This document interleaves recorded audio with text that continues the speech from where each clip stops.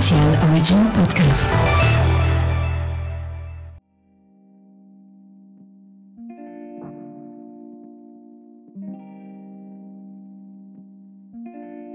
Hello, and welcome to the Luxembourg History Podcast. My name's Tom Tutton, and I'm your host for our second series. Today, we're taking a trip outside the box to look at some of Luxembourg's musical traditions. We'll examine the roots of Luxembourg's national and royal anthems before hearing the tale of de Blain Thijs, one of the country's most venerated musicians. We hope you'll enjoy the podcast. To start us off then, we'll be looking at the story behind Luxembourg's patriotic hymns, the national anthem Ons Heimat, or Our Homeland, as well as the Grand Ducal anthem De Wilhelmus. So the Luxembourg poet Michel Lens wrote the words to Ons Heimat in 1859.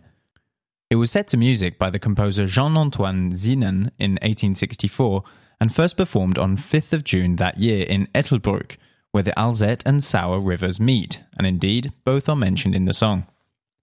In 1895, it was adopted as the de facto national anthem, with its status as a national emblem formalised by law in 1993, when the first and last stanzas of the song were recognised as the official national anthem. So go the basic facts. But what is the significance of the anthem? In his 2014 book Anthem Quality, Australian literary critic Christopher Kellen writes that anthems are held in common as sacred or nearly sacred by national subjects.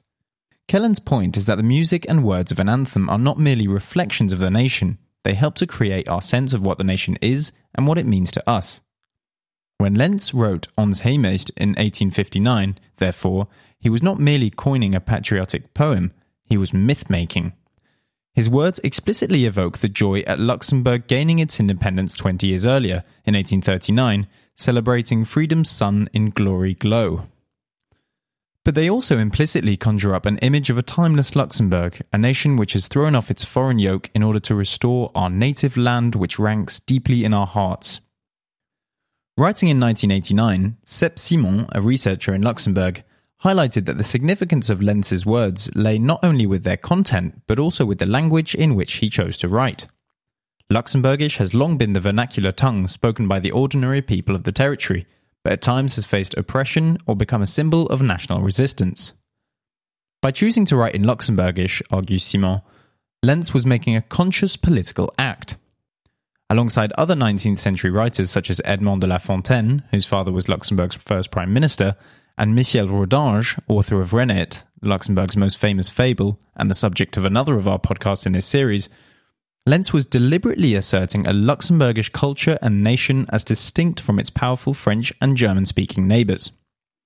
As Kellen puts it, the words and particular language of an anthem, when set to music and sung collectively, become more than just a song or symbol of national pride. They become the soul of the nation. But Ons Heimat is not Luxembourg's only national song. There is a second and in fact much older anthem which Luxembourg has owing to its existence as a Grand Duchy. This anthem is the royal as opposed to national anthem of Luxembourg and is used whenever a member of the Grand Ducal family enters or leaves an official ceremony. It has a common origin with the Dutch national anthem of the same name and is thought to date back to at least the 16th century. It is believed to be based on a trumpet call or cavalry fanfare, and is therefore rooted in the militaristic traditions of early modern Europe. The melody became more explicitly associated with the Grand Ducal family in the late 19th century, around the same period as Ons Heimat was being popularised. In 1883, when Dutch King William III and Queen Emma visited Luxembourg, the melody was performed as part of a march.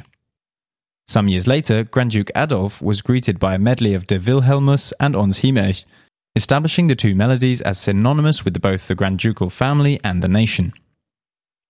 De Wilhelmus also became associated with words composed by Luxembourg poet Nicolas Nick Welter for the marriage of Grand Duchess Charlotte to Prince Felix in 1919.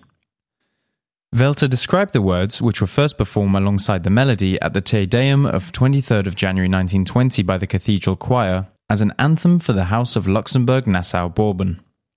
Unlike the words to Ons Heimat, De Wilhelmus is royalist in tone rather than purely a celebration of the nation. It calls for the House of Luxembourg to stand hand in hand with the people of the nation, as together they perform their duty for throne and country. In this way, it melds the institutions of the Grand Duchy with the people of the Luxembourg land. suggesting no outside forces shall remove this strong trunk on ancient soil. So how are the anthems seen today? Well, Ons Heemecht is a commonplace symbol of Luxembourg's national identity, playing much the same role as national anthems do for other modern nation-states, whether that's roaring renditions of La Marseillaise on Bastille Day in France, or boozy recreations of God Save the Queen at appearances of the English football or rugby teams. Indeed, on a typical national day, it is performed in ceremonies, such as during the military parade through the capital. It also habitually appears on state occasions, as when Prince Guillaume and Countess Stéphanie de Lannoy married in Notre Dame Cathedral in October 2012.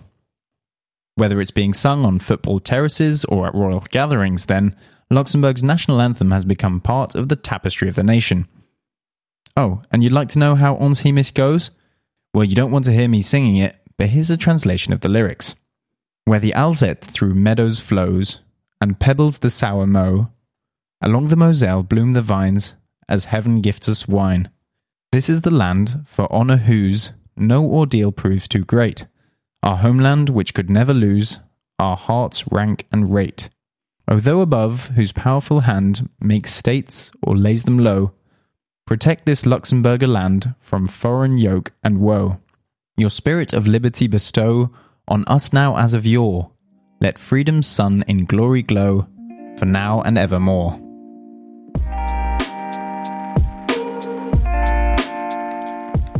So what are Luxembourg's other musical traditions?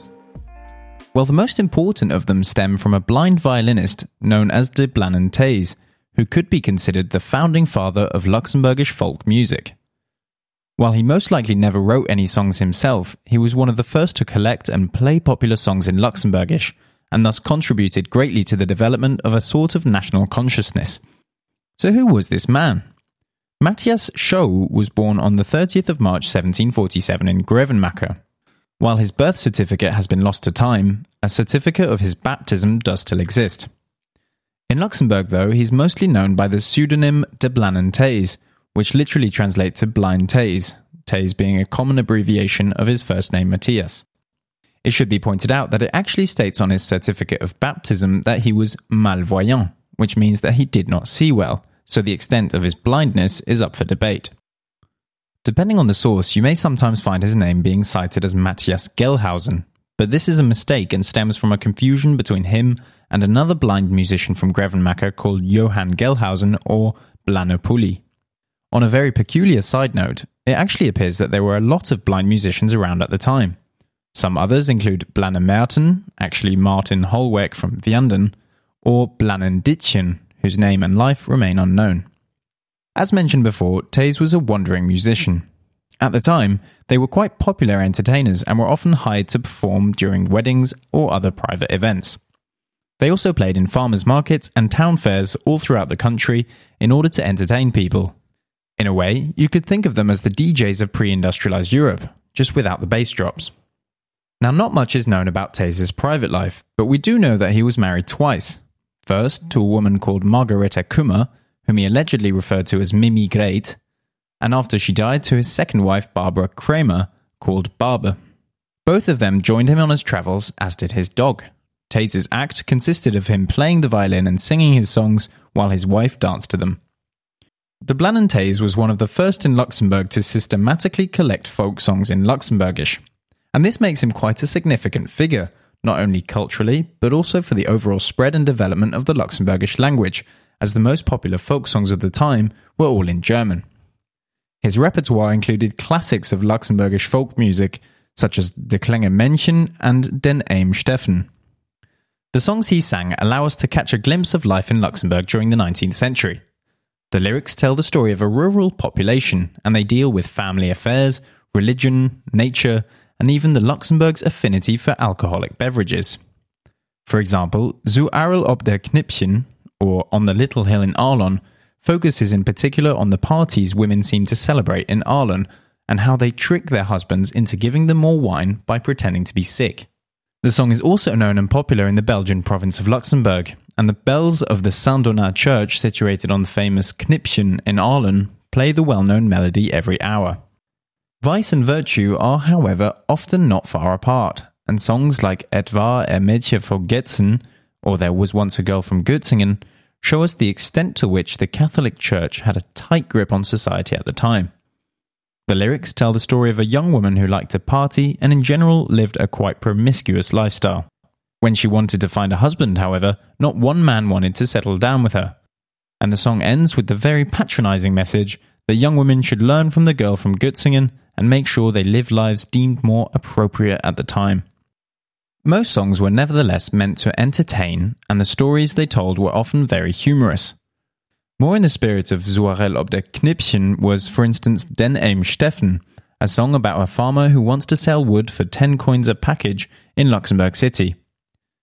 In a somewhat depressingly hilarious simile to our own time, the people of the capital complain about the steep prices he offers and send him home. There, the farmer's wife and his 14 children wait for him, and he has to confess that he was not able to sell any wood. The song then ends with Steffen's wife beating her husband up, in an ending that wouldn't be found quite so funny these days. And Thijs' life ended fairly tragically too. Thijs had to retire at 65 years of age as his health slowly deteriorated. Despite being the son of quite important and wealthy parents, he himself ended up very poor towards the end of his life and had to be supported with food and clothing by the hospice in Grevenmacher. And he eventually died without a penny in his pocket on the 17th of October 1824 in Aisch. De Blanintheys became famous throughout the entire country thanks to the help of one of Luxembourg's most famous authors. Edmond de La Fontaine, known as Dix, which is a perfectly innocent name in Luxembourgish, made him the subject of his poem De Blanintheys. Dix was also gifted the only portrait of Thijs in 1851 by someone called Jean-Pierre Chaud, very likely a family member of Thijs. The author later left the portrait in his will to the National Museum. Thijs also appeared in other monumental works of Luxembourgish literature, such as Rennert by Michel Rodange.